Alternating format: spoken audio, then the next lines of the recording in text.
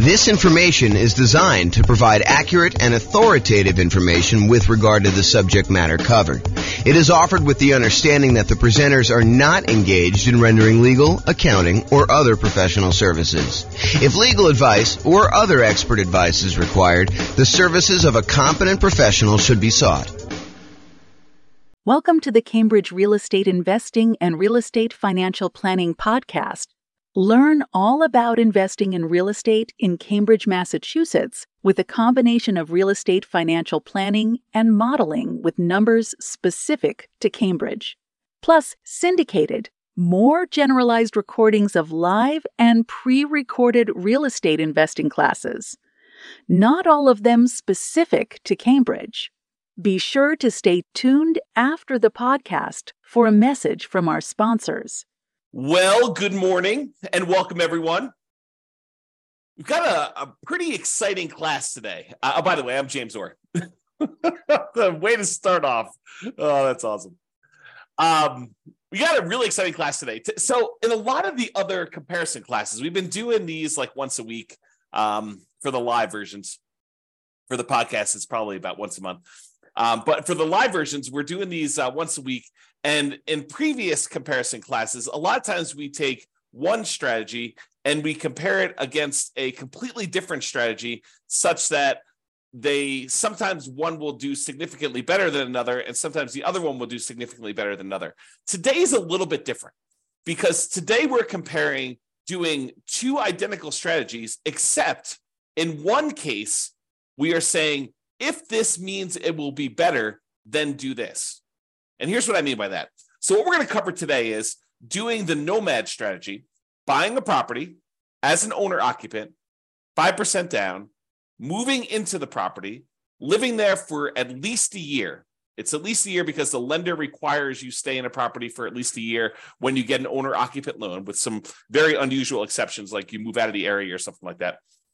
But if you're buying a property, you buy it as an owner-occupant, you move in there for at least a year, or until you save up for the next property. Then you buy another property with 5% down, move into that property. You keep the last property and you convert that property to a rental property. And then you repeat this process until you have up to 9 rentals, 10 properties total, one that you're living in, 9 rental properties. However, here's the twist for today. Today, we're saying you're both doing the nomad strategy, kind of like person A and person B. You're both doing the nomad strategy. However, if person B gets to the point where they've got enough money saved up in their bank account that they could take that money and pay off their owner-occupant property, the one that they're living in, and have enough money left over for their reserves and stuff like that, but they could pay off their owner-occupant property. And by doing so, that means that they are financially independent, that they have lowered their threshold to be financially independent by doing that. They're not already financially independent, but they lower their threshold to do it. Then go ahead and pay off the property, stop buying more properties, and you've won the game. You become financially independent and you can do that. And so either it's going to be you didn't pay off the property and it's exactly the same as doing the nomad strategy, or in some cases, it's better. And the question then becomes, how much better is it? And is this even a reasonable thing to do to kind of get to financial independence early? That's what we're going to look at today. So is it better to pay off your owner-occupant mortgage when nomading? And we modeled this in 305 U.S. cities, and you'll be able to see which cities this has been more effective in, where paying off your mortgage was better, and which cities it didn't matter. So as I mentioned, in both scenarios, we're doing the nomad strategy. You're buying an owner-occupant property, 5% down. You're living there for at least a year. You're buying the replacement property and moving in while converting the previous property to a rental. And you're going to repeat this 10 times. That's the model for both scenarios. With the traditional nomad, there's no paying off of the owner-occupant property early. Now, if it gets paid off just organically because you lived there for 30 years, that's fine. But we're not saying you're taking extra money you have sitting aside, invested in the stock market, taking that money out of the stock market and paying off the property. The other model is you do the nomad strategy, but if you, at any point, you have both enough money and by paying off the property, you qualify as financially independent, then go ahead and do it and then stop buying additional properties at that point if you pay off the loan and you are fine. Because I had some stuff where I was running this using the real estate financial planner software where you were paying off the mortgage, and then the next month you'd be like, hey, well, now that I'm financially independent, why don't I go buy another property? And then you were no longer financially independent because you got a mortgage payment on your owner-occupant property. So we had to turn off buying additional properties when you do that. If you want to see the actual comparison, there's a URL on the screen. I'll put it in the show notes as well. But if you go there, you could actually see the kind of charts I'm about to show you, and you can kind of dig into it, mouse over them, see which cities are which, and do that. Okay, so I'll quickly recap what makes you financially independent. It is when your income from your investments exceeds your living expenses. And the income from your investments includes any net positive cash flow after all expenses from your rental property. So all the income from the rental, rent and any other income you're getting minus all the expenses, including vacancy, principal, taxes, principal, interest, taxes, PMI, insurance, maintenance, and management. So all income minus all expenses, any net positive cash flow after that counts as toward you being financially independent, plus any investments you have in the stock market or bonds or whatever else you have times a safe withdrawal rate. That also counts. Plus, if you have Social Security, which we didn't model in this case, that would count. Annuities would also count if you bought any of those. We don't have any of that in this modeling, and any pensions you have. So all those count toward being financially independent. And the key point here is why this matters as to whether or not you pay off your primary residence, your owner-occupant property that you're living in or not, is imagine for a minute that you are thinking to yourself, okay, I need $10,000 in order to be considered financially independent and to pay all my bills. All my bills includes, my medical insurance, my car payments, if you've got one of those, all the maintenance on your car, all the gas in your car, all the food, all that stuff, including the mortgage payment on your property, and taxes and insurance and maintenance and all that other stuff. So all of that you can afford to pay on $10,000 a month, let's say as an example. But if you had paid off your mortgage and you no longer had let's just call it $2,000 principal and interest part of your payment, not the taxes, insurance, stuff like that, because you got that no matter what, but just the mortgage part of your payment, then you really don't need $10,000 a month to be financially independent. You really only need $8,000 a month at that time. And that's what we're saying. We're saying, look, if you can go pay off your primary residence, then you no longer need $10,000 a month to be financially independent. Now you only need $8,000 a month. And if that would, by paying off your mortgage, you get down where your other passive income we just talked about exceeds that $8,000 a month, then go ahead and do it. That's what we're saying here. Okay, so assumptions. Each city modeling uses the median home prices and the estimated rents on those properties. We did not apply any of our optimization strategies to improve cash flow. One of the things we're really big on, and we've covered a lot in previous classes and stuff like that, is the 88 different strategies to improve cash flow on rental properties. We did not optimize here. We're really just buying off-the-shelf properties that we didn't do a really great job of optimizing for. Now, the job income does vary based on what city you are, because if you made the same amount of money you did in Mobile, Alabama as you did in Los Angeles, and the prices of properties are very differently there, then it means that, in Mobile, you'd be crushing it, and in Los Angeles, you would not be.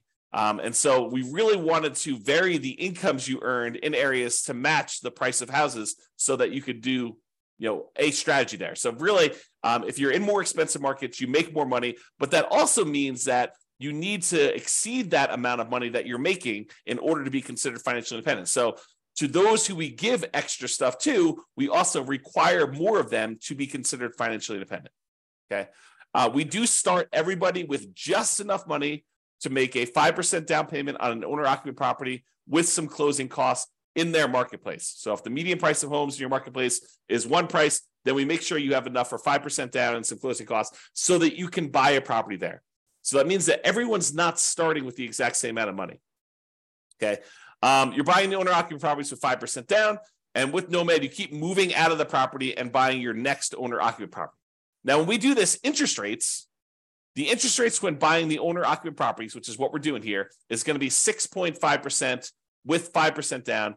In addition to that, there is going to be private mortgage insurance because you're putting less than 20% down. And we do take that into account. Now, if they were buying rentals, which they're not, we would have assumed 7% for non-owner occupant properties with 20% down with no PMI. But we're not doing that in this particular case. We're also assuming that they're earning 7% per year in the stock market. And we modeled it out to 100 years just so that you could see the full length of all that stuff that you've got going on there. You can see all my assumptions in detail if you want to. You can go to realestatefinancialplanner.com/model and dig into your city and see the exact assumptions for your city in excruciating detail. There's a whole bunch of stuff there. Okay, so without any further delay, how big of a difference does paying off that mortgage make? Well, in 305 US cities, in 187 out of the 305, about 60% of the time, you would be financially independent faster if you paid off your owner-occupant property doing the nomad strategy. 60% of the time, you would be better off paying off that property.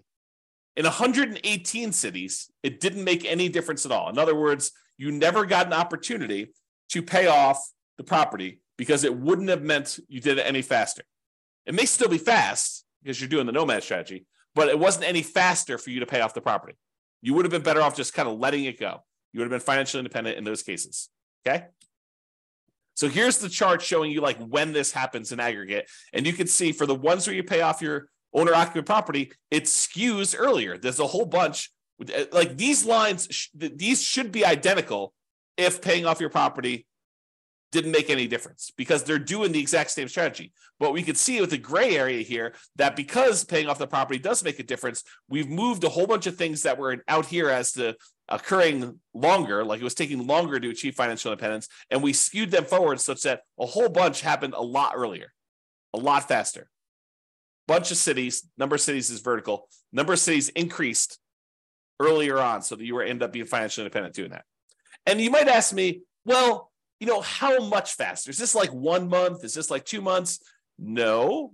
In some cases, it's like 10 years. In some cases, some really rare cases, like 1 or 2 things, it's like almost 20 years faster for you to have done this, which is crazy to think about. But that's the exception. I would say most of these are, 10 years or less that we're seeing here as being faster. And does it skew where like these things make a difference with only the most expensive properties? No, although I think some expensive properties actually made a difference. But no, it's happening right in this sort of meat of the market. This is $250,000 properties. This is $750,000 properties. So all of them are like the majority of them are between those two prices. So it shows you that this can make a significant difference a lot faster, not just like 1 month or 2 months, which is all the ones down here. The gray ones are the ones where it didn't make a difference at all, by the way. But these show you the difference between those. And you can see that some of them are pretty significant. Now, what about net worth? If you're like paying off your owner-occupant property, you're no longer leveraged just on that property, not the investment properties, but you're no longer leveraged on that. So is that going to impact things that much? And because once you do this, you stop buying properties. So in some cases, you end up not buying quite as many properties as you would have had. Does this impact your net worth? And you're also taking, money that you were earning in the stock market at 7%, and you're using that money to pay off in this case, 6.5% mortgage. So you would think it might make a difference in terms of net worth. And it does, actually. So in 66 cities, about 20% of the cases, it was higher. You'd end up with a higher net worth if you didn't pay off your property. If you didn't pay off the owner-occupant property earlier, in 20% of the cases, you would end up with a higher net worth. In 7 cities, oddly enough, you end up with higher net worth if you pay off your property, which is unusual. I mean, I think that's kind of a strange situation. And it's a relatively small number, so I'm not overly concerned about it.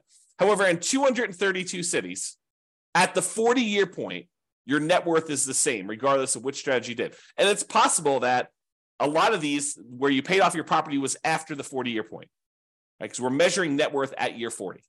So it's possible the reason why there's no difference is we didn't make a distinction between paying off the property or not paying off the property until after 40 years. Interesting stuff. All right, so here's the difference in net worth. And sometimes they're pretty significant. So you can see that some of these are pretty large difference. We're talking like $1 million or more. Probably, what is that? Maybe half a dozen, maybe a little bit more than that, 10 or so. But most of them are less than $1 million difference in net worth in year 40, which $1 million difference in year 40 is like $330,000 difference in today's dollars. Because remember, inflation is happening, and $1 million today is not like what $1 million was 40 years ago, and $1 million in 40 years from now is not like $1 million today. And so if you think about what $1 million 40 years from now will be, it's like $330,000 today at a 3% inflation rate. That's the conversion. It's about 1/3. All right. All right, so let's kind of summarize this. So I separated this page into the average, which is shown here, and the median, which is the next slide. And so average is you take up all the values for net worth, you add them all up, and you divide by the 305 cities that we're in. It shows you what the average net worth was for doing that at year 40. When we do median, we look at all of them stacked in order from smallest to largest. We look at the middlemost number. So from an average perspective, your average net worth was about $8.15 million if you did the baseline nomad and you didn't pay off your properties early. And if you did pay off your properties early, it's about 8.11. So it's a difference of about $50,000, which is about 0.6% better for you to have done the regular nomad model in terms of net worth. So I would say that's not that significant. It's not that significant of a penalty. But really what's super interesting is let's look at how long it took you to be financially independent. If you did the regular baseline nomad model, the kind of like standard model, on average, it took you 531 months to be financially independent. However, when you pay off the owner-occupant property, if that means you would be financially independent early, you end up being financially independent on average at month 462. The difference is about 69 months or almost 6 years. 6 years would be 72 months. So it's like high 5 months, 5 years and 9 months faster on average for you to pay off your property early. So if you're in a market, you may want to think to yourself, hey, look, maybe I should be saving up some money on the side. And if I have enough money saved up on the side, maybe I should take that money and look at if paying off my property would allow me to be financially independent. That's something for you to consider because on average, it's like almost 6 years faster. On median, it's 5 years and 2 months faster. Still very significant. And the difference in net worth is only 1%. Plus, by paying off your owner-occupant property, it makes you a little bit more rent resilient, a little bit more price resilient. Rent resiliency is how far rents can drop before you have negative cash flow. Price resiliency is how far prices can drop before you have negative equity. Debt to income ratio, because you're paying off a mortgage, so that gets a little bit better. Your debt to net worth, how much debt you have compared to what your overall net worth is, that's a little bit better if you pay off your mortgages. And your debt to your account balance, your liquidity measurement, how much debt you have to how much cash you have sitting in the bank where you can handle any type of monetary stress that requires liquidity, like not equity in your property. So in all those measures, it's actually a little bit less risky. These are measures of risk. It's a little less risky for you to pay off your owner-occupant property. And you end up having slightly less in reserves because you're taking some of your reserve money and you're using that to pay off a property, which then goes into equity, and it's not as easily accessible. So that's the only area where it's higher risk for you to do that. Okay, and that's true both in the average and the median. It is less risky for you to pay off your owner-occupant property when you do that.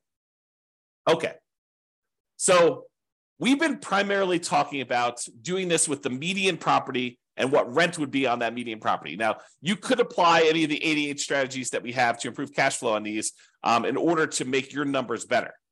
Okay, we're basically using those numbers because I don't want to go and say and pick like the absolute best deal that you could find in a marketplace where not everybody could go and find those deals. Now, you should be able to, and you could do this, do better than what I'm suggesting. You should be able to go into your marketplace and do better than what I'm suggesting here because I'm not really picking great properties. Now, if you're an expert in your local market, which I am not, I'm not an expert in 305 real estate markets. I don't understand the nuances of all these different markets. I barely understand the nuances of the market I live in. But if you're an expert and you go look at the detailed analysis I've done for this or any of the other things in your marketplace, you're like, James, your numbers are off. Like, properties are more like this in this marketplace than with this rent. Let me know. I will go ahead and update the database, rerun all the scenarios, and then your marketplace will be correct. So just reach out to me via email, go look at your stuff there and say, I think it's better if you do this. Now, what I don't want you to do is go in there and say, this one deal I found in the last 10 years, it was these numbers and it was amazing. I'm not trying to cherry pick the best case deals where only, a small, very, very small number of real estate investors could expect to achieve that. What I want is the numbers where any real estate agent can go into the market and with the minimal amount of work, they could find these deals, right? At almost any given time, you can go into the MLS and find deals like this. That's what I want to use so that any investor in that market could expect to achieve those results. So reach out to me if you can do that. All right. So in conclusion, in our current market conditions, current prices, current interest rates, current rents, in 305 U.S. markets, using less than ideal median price and rent properties, and paying off your owner-occupant mortgage only if it means achieving financial independence, that means that in about 60% of the cases, you would be better. It would be faster for you to be financially independent if you paid off that mortgage. However, you end up with a higher net worth in about 20% of the cities by not paying off your property faster, maybe continuing to buy properties and not stopping work. The market does matter, though. You'll not be able to improve your time to financial independence in every market doing this. You have to pick the one. You have to actually do the math and determine that. It is best if you look closer at your specific market and apply as many of the 88 cash flow improving strategies as practically possible to improve on your implementation of this, and then evaluate every 6 months, every 3 months, every year, and look at your situation and say, should I pay off my owner-occupant property now? Should I take any money I have set aside? And in some cases, we even covered this today, but in some cases, you could go and sell a property, sell a rental property that maybe isn't cash flowing great, but has a lot of equity in it. Use those proceeds to pay off your owner occupant or other investment properties. We'll do all this analysis as we do additional comparisons in the future. But you sometimes take a rental property that you have, sell that off, use the proceeds to either pay off your owner occupant or use the proceeds in order to sell off any investment properties. And sometimes that will allow you to be financially independent. It's like all this modeling that we do so that we can test these situations for you and see what happens. That's all I got for you. I assume there's no questions. If there are, let me know. But thanks everybody for coming on, and I will see you all on the next video. Bye-bye for now. With home prices up, mortgage interest rates up, and rents up but not quite enough to counteract the higher prices and interest rates, cash flow on rental properties in Cambridge is harder than ever. Book a call with the Real Estate Financial Planner to apply our proprietary 88 strategies to improve cash flow on your rentals. See the show notes for a link to schedule your call and improve your cash flow today. If you're a real estate agent, lender, or professional in Cambridge that wants to help our real estate investor listeners, consider reaching out to learn about collaboration opportunities with this podcast. We'd love to add more value to our listeners by having you assist our investors buy, sell, and finance their real estate investments. See the show notes to schedule a call to discuss collaboration opportunities.